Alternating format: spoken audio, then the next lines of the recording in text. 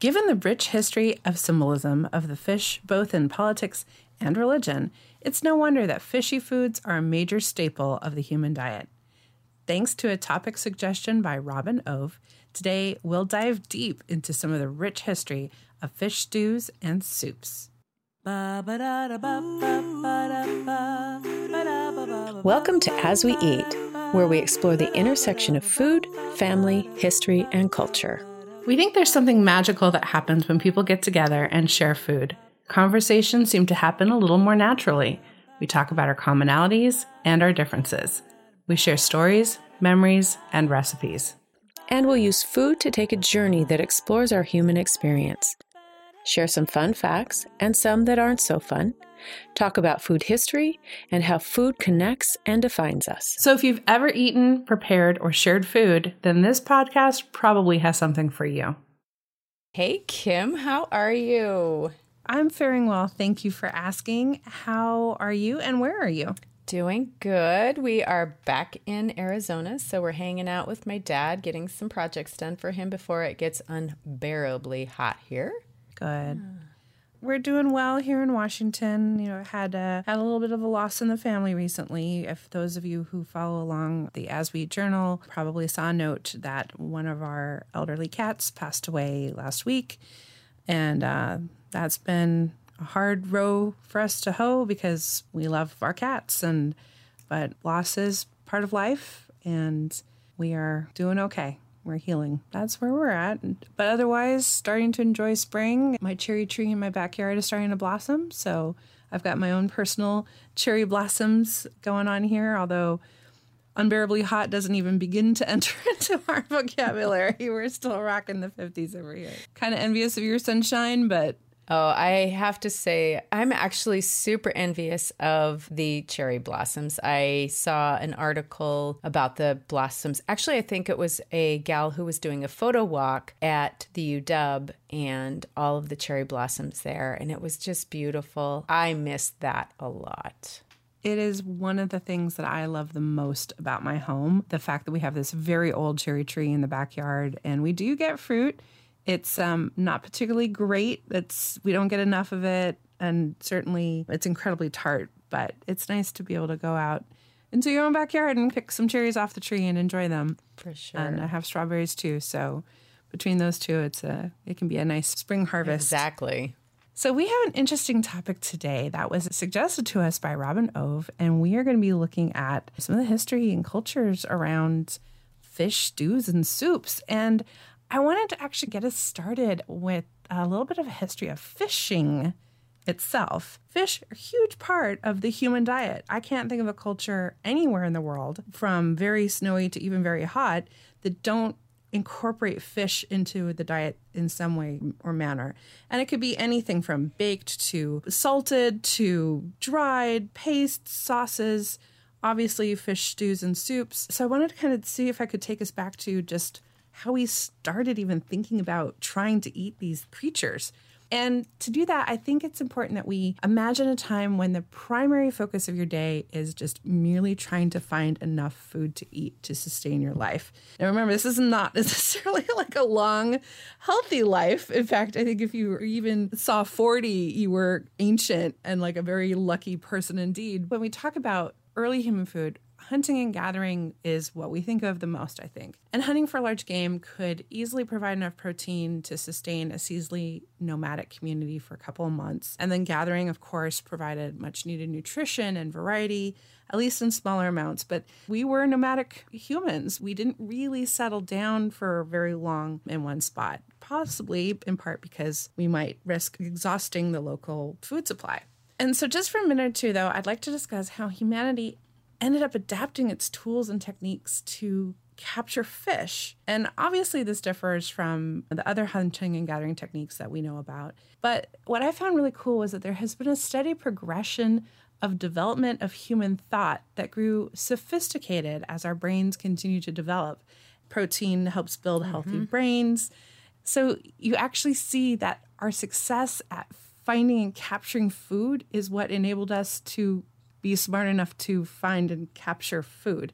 The first fishermen likely went after slow-moving fish with clubs They created small dams to trap small fish, or they just harvested mollusks and shellfish at low tide along the shoreline or river, depending. Perhaps the success of trapping with bait, things like hares and rabbits and squirrels and small animals, that possibly inspired the development of lures and hooks for fishing.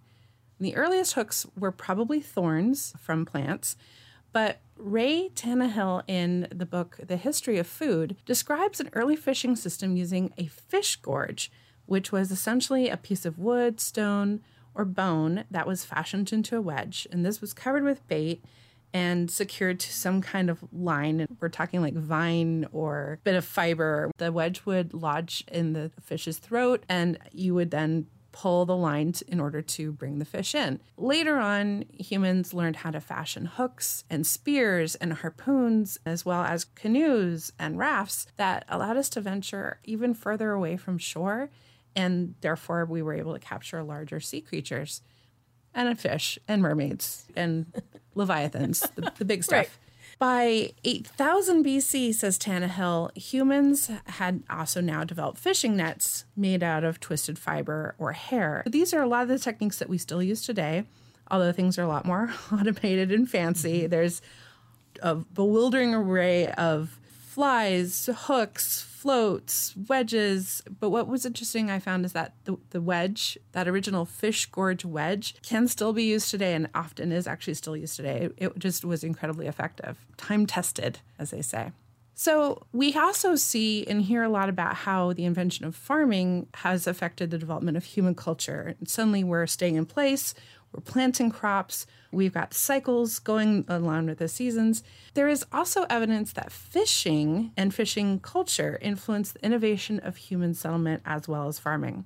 And earlier I was reading about the community of Lepenski Vir, and this is an archaeological site within Serbia, or modern-day Serbia, that was a semi-permanent settlement. And it was a place that some historians and archaeologists describe as the first city of the world entire.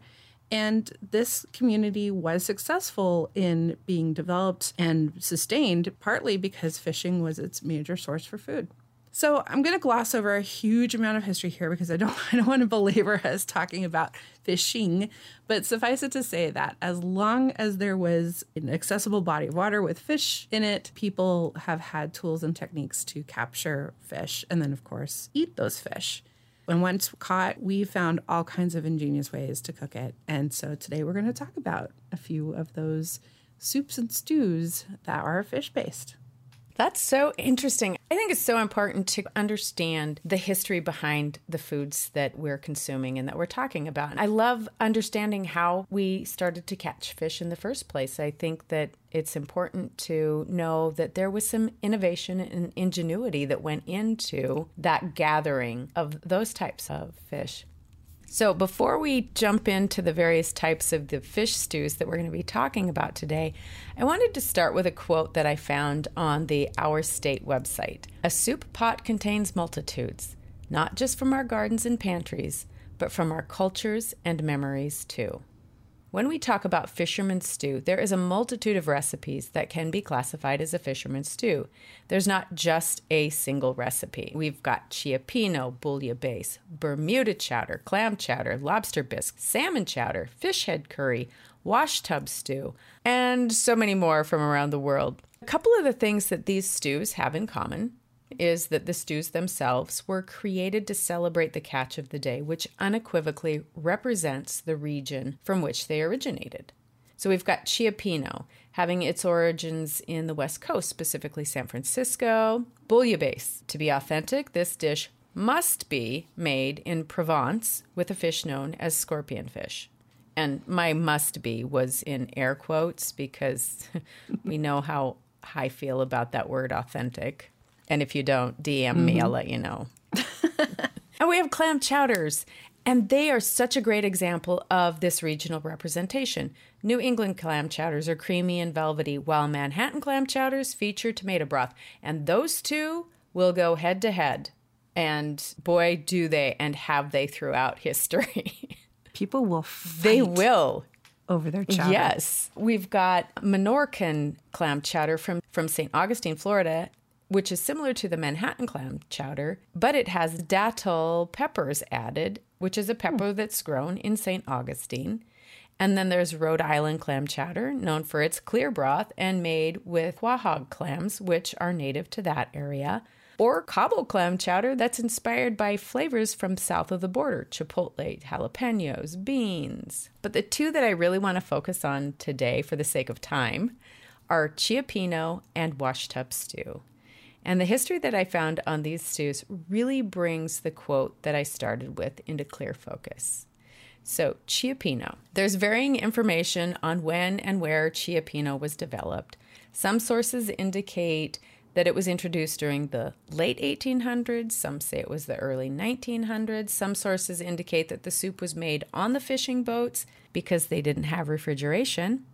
If you haven't listened to our Kitchen Technology episode 38, listen to that because it's got great information about how refrigeration has changed what we eat, how we eat, and how we store foods. Absolutely. Others say that the soup was made on the wharf after the boats had docked.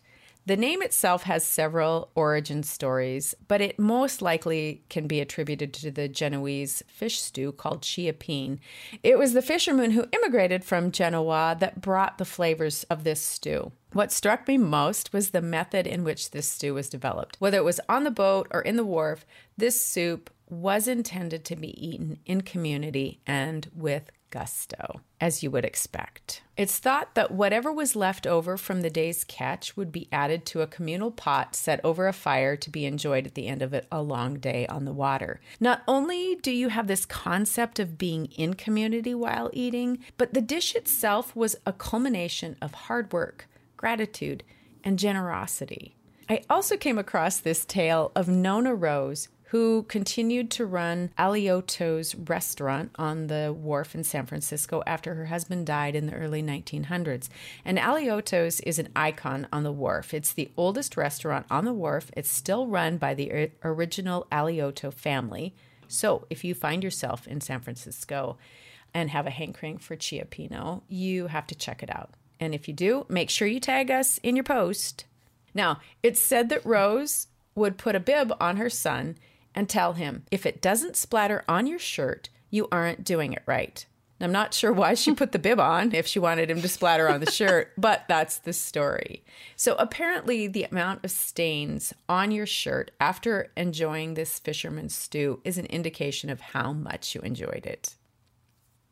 So you really should be getting in there splashing around a lot then. Absolutely. Absolutely. And the fact that this stew is probably one of the stews that really employs a lot of seafood. A cioppino has some type of a whitefish in it. It can have clams, mussels, crabs, scallops, shrimp. You could see why, you would have stains all over because you have all sorts of textures that really lend themselves to splashing a lot of flavorful broth on you.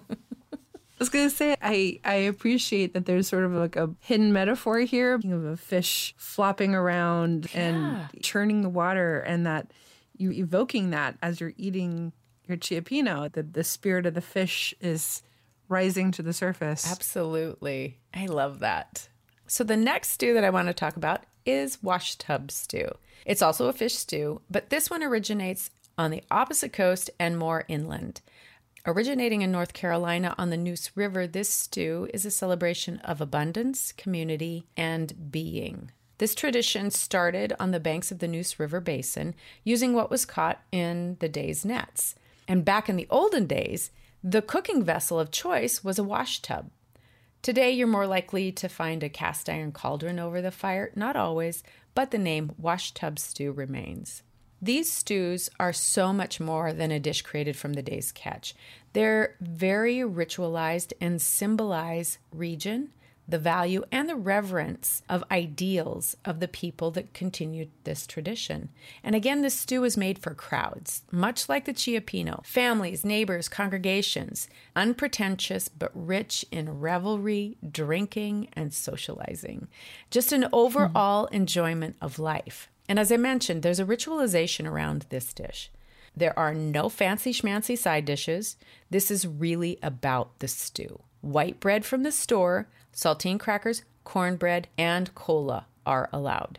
Paper bowls only. Nothing that is porcelain or glass or representative of any station in life other than paper. Wow. Yeah. There are only 9 ingredients: bacon, onions, potatoes, white fish, water, salt and pepper, tomato paste or tomato sauce, and eggs. And these are layered in the pot and cooked until it's just right. The very last item that goes in is the eggs. The cardinal rule is there is no stirring ever. So these recipes and the methods are passed down through families. And again, it's like, you know when it's done, when you see it, when you smell it. There are obviously recipes that are written down, but really this is all about that connecting with your food kind of cooking. And really all of this ritualization seems in line with the state's motto of esse quam videri, which means to be rather than to seem. It's a simple dish that is what it is, served from vessels that are common and equalizing. Nothing and no one is asked to compete with the main dish. All that's required is for you to be in community, enjoy the stew and the company. So back to the quote. A soup pot contains multitudes, not just from our gardens and pantries, but from our cultures and memories too. And I would have to add communities to this quote to just really round it out. Yeah. Wow. I cannot agree more. And what's interesting is that that theme of community is true in some of the other dishes that I looked at for this episode as well. I wanted to talk a lot about bouillabaisse, and then I'm also going to touch a little bit on chowder. And you're going to hear a lot of the same themes that you've been describing with cioppino and washtub stew as well. You know, I've been going through my family history, and I found that I have an extremely strong French genetic background. It's like 50% of my DNA is French in origin. And this wasn't a huge surprise to me based on what I know about my family tree, but it kind of makes me wonder how much it actually affects some of my preferences. So I joke a lot about my French stomach because I love to eat a late dinner. I eat later than most people tend to eat their stuff. And I have preferences that really favor Mediterranean flavors. And I've discovered that a huge part of my family tree comes from southern France. So bouillabaisse was an interesting topic to me because this is what I think of as a quintessential south of France dish. And as you said, to the point where it's only really authentic if it's being made in Provence or near Provence, and that's where my family's from. So here's my take on this famous stew, bouillabaisse. And we're going to have a link to an episode of the Julia Child in The French Chef, in which she describes bouillabaisse as, quote, a loud, colorful, authoritative, flavorful brew, just like the Marseillais themselves. End quote. And she's not wrong. So I hope you enjoy the episode. It's free to watch. It's a sheer delight because she takes you to the fish market in Marseille. This will really help you get a sense of the sights, the sounds, the smells, even though we don't have smell-o-vision of what it would be like to create a bouillabaisse. Unlike the creamier side of the fish chowders that we've come to associate with, say, a New England clam chowder or cod chowder, bouillabaisse has flavors resplendent with olive oil, onion, leek, garlic, fennel, and then later tomatoes and saffron, a must-have as part of bouillabaisse. But it didn't start like that, but I'll get there. And this dish is believed to have originated from the Phocaeans, and these are ancient Greek people who founded Marseille around 600 BC. Marseille itself is well defined by its fishing ports. There's the old port and now the new port. And so like the washtub stew and like cioppino, it's likely that this dish was developed as a way to utilize rockfish, scorpionfish, and shellfish that just didn't sell well at market. Restaurants would have a hard time serving these to patrons because they're too bony. And so these types of fish were destined for the stew pot. And bouillabaisse itself earned its name from its method of preparation, much like cassoulet, also a southern French dish in origin, is basically named after the vessel in which it was cooked. Bouillabaisse is prepared in stages. First, the fish are scaled and cleaned with seawater, and then chopped but kept in large chunks with bones intact. Aromatics are slowly browned in olive oil before fish slices are added, largest to smallest, and then everything is covered in water with salt and pepper plus fennel, saffron, and bouquet garni. The pot is brought to a boil and then lowered to simmer. The word bouillabaisse derives from the Provençal bouilla a basso, and I'm probably hugely mispronouncing that, but that's my best guess. And this means when the pot boils, lower the fire. So boil, a basso, lower the heat, effectively. Now, the most traditional way that I read of serving bouillabaisse is not actually like in a big kind of bowl and it's got a lot of stuff going on.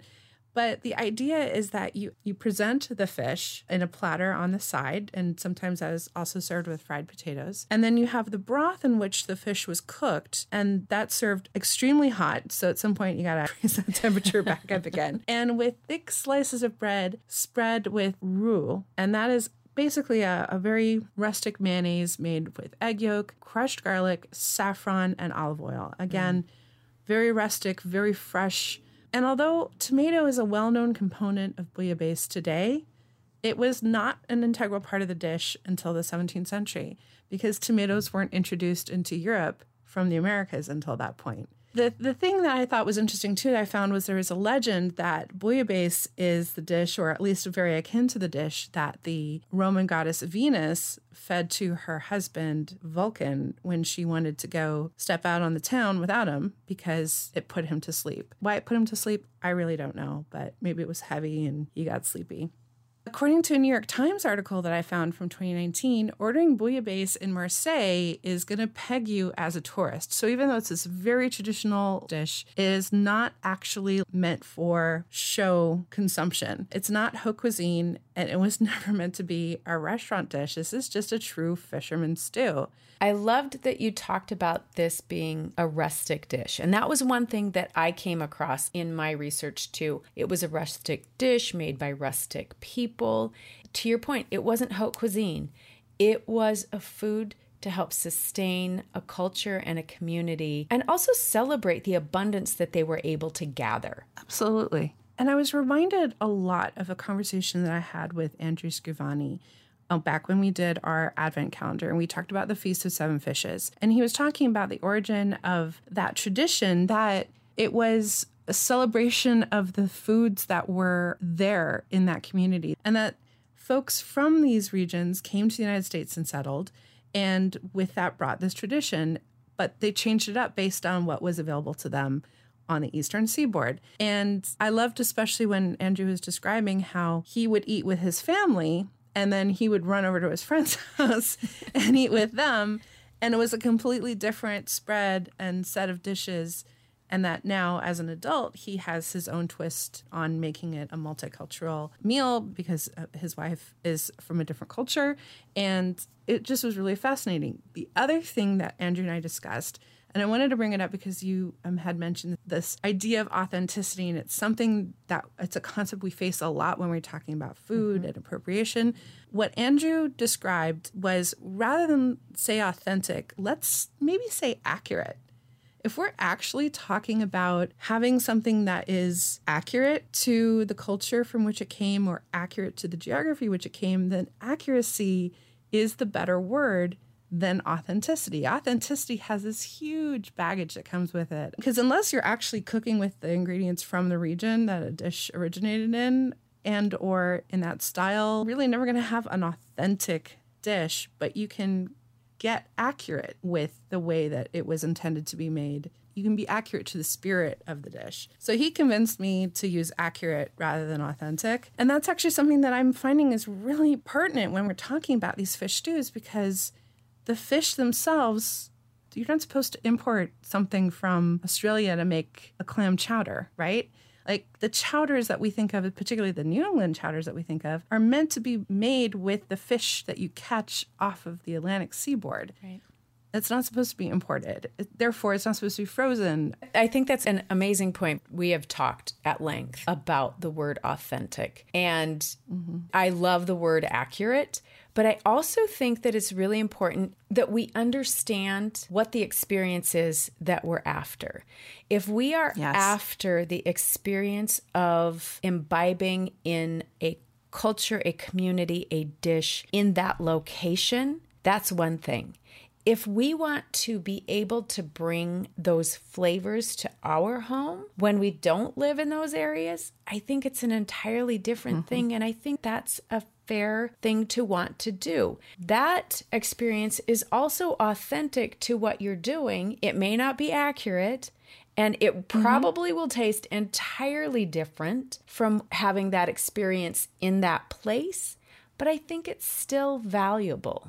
Absolutely. And thank you for the wonderful lead into a little bit more discussion about chowder, because the chowder is 100% that dish. When you look at it, when you think about it, you can very obviously see how it has come to the shores of the United States from elsewhere, but from everywhere elsewhere, because we're talking about sailors, we're talking about fishermen, we're talking about human migration. Chowder already existed in England and France, at least before it came to the U.S. I'm sure it's elsewhere as well. I mean, Cioppino and bouillabaisse are practically identical, except that they use different ingredients. Right. And the layering that actually also can go into a chowder, this is the same as the washtub stew. I mean, these dishes are not that far removed from each other, but there are small variations that happen when people cook. Right. Because we cook to taste, we cook to what we have available. It's just not that cut and dry when it comes to food. Right. Now, I really wanted to touch on New England style clam or cod chowder, because I think we would miss out if we didn't go a little bit more deeply into this dish. As I've said, the chowder that we know today is a bit of an American invention, but it's also built on these fish stew traditions from England and France, as I've said. The term itself is a little bit obscure, but there's a really pretty story that chowder derives from the French word chaudron, which is a type of cooking stove. And we've talked about refrigeration, but don't forget, in episode 38, we also talk about stoves. So while you're imagining cooking chowder, check out that episode. Another possible etymology for the word chowder could be from Quebecois French, where chaudière means bucket, with the connotation that you're cooking and serving this chowder from some kind of bucket or large cauldron or large kind of cooking vessel. Actually, there's not like a very definitive origin for the word chowder or even what a chowder is, because as you pointed out, Leigh, there are a ton of variations on it. So when I talk about chowder, what I think of is that traditional New England chowder that is effectively clams, although that was not necessarily original to the dish. Potatoes, again, not necessarily original to the dish. Cream, very much not original to the dish. And Quaker and Protestant New England, chowder was just simply a healthy dish that provided sustenance of body and mind, a marker of hearth and home, community, family, and culture, and it was a dish not particularly prone to fanciful flavors or extravagant ingredients. It was very tried and true. It was very simple, wholesome, healthy. It was a community dish. Yeah. The earliest citation that the Oxford English Dictionary gives for what we call American chowder, what we think of as an American version of chowder, comes from a journal kept by botanist Joseph Banks, and this is from 1766. He describes the dish, which he believes, quote, is peculiar to this country, end quote, and its preparation as, quote, and I love this, when well made, a luxury that the rich, even in England, at least, in my opinion, might be fond of. It is a soup made with a small quantity of salt pork cut into small slices, a good deal of fish, and biscuit boiled for about an hour, end quote. According to the book 50 Chowders by Jasper White, the first and oldest known printed fish chowder recipe was in the Boston Evening Post from September 23rd, 1751. It describes a layered preparation for chowder, and it reads simply, quote, first lay some onions to keep the pork from burning, because in chowder there cannot be turning. Then lay some pork in slices very thin, thus you in chowder must always begin. Next, lay some fish cut crossways, very nice. Then season well with pepper, salt, and spice. Parsley, sweet marjoram, savory, and thyme. Then biscuit necks, which must be soaked some time. Thus your foundation laid, you will be able to raise a chowder high as Tower of Babel. For by repeating o'er the same again, you may make a chowder for 1,000 men. Last, a bottle of claret with water enow to smother 'em. You'll have a mess which some call hominum gatherum, end quote. Wow. That kind of goes back to our poem recipe from the women's suffrage. Absolutely. Yeah, this is a story poem about how to make chowder. I did want to touch on the clam in clam chowder. And I'm using a lot of terms interchangeably, and I'm sorry, not sorry for doing that. But it wasn't clam chowder always to begin with. Clams were not well known to white settlers in the Atlantic seaboard. It was definitely something that Native American people knew, celebrated, ate, used shells, very common, but it was not as well known for European settlers. So it took some time to get used to eating and incorporating them in stew. And from what I understand in my research, and there's links for this available in our show notes, at first it was fried, and then later clams got adapted out into other things like clam chowder. What I did find interesting as well was before it was accepted as a reasonable thing to put into chowder to eat for humans, it was given to swine as a clean food that was easily and widely available. In closing on chowder, I did want to leave with this early scene from Herman Melville's 1851 American classic, Moby Dick, and specifically the scene from Try Pots, which is a chowder house in Nantucket, Massachusetts. And the crew is having a meal before they head out to go hunt for the Leviathan. Quote, "A warm, savory steam from the kitchen served to belie the apparently cheerless prospect before us. But when that smoking chowder came in, the mystery was delightfully explained.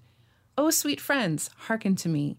It was made of small, juicy clams, scarcely bigger than hazelnuts, mixed with pounded ship biscuit and salted pork cut up into little flakes, the whole enriched with butter and plentifully seasoned with pepper and salt.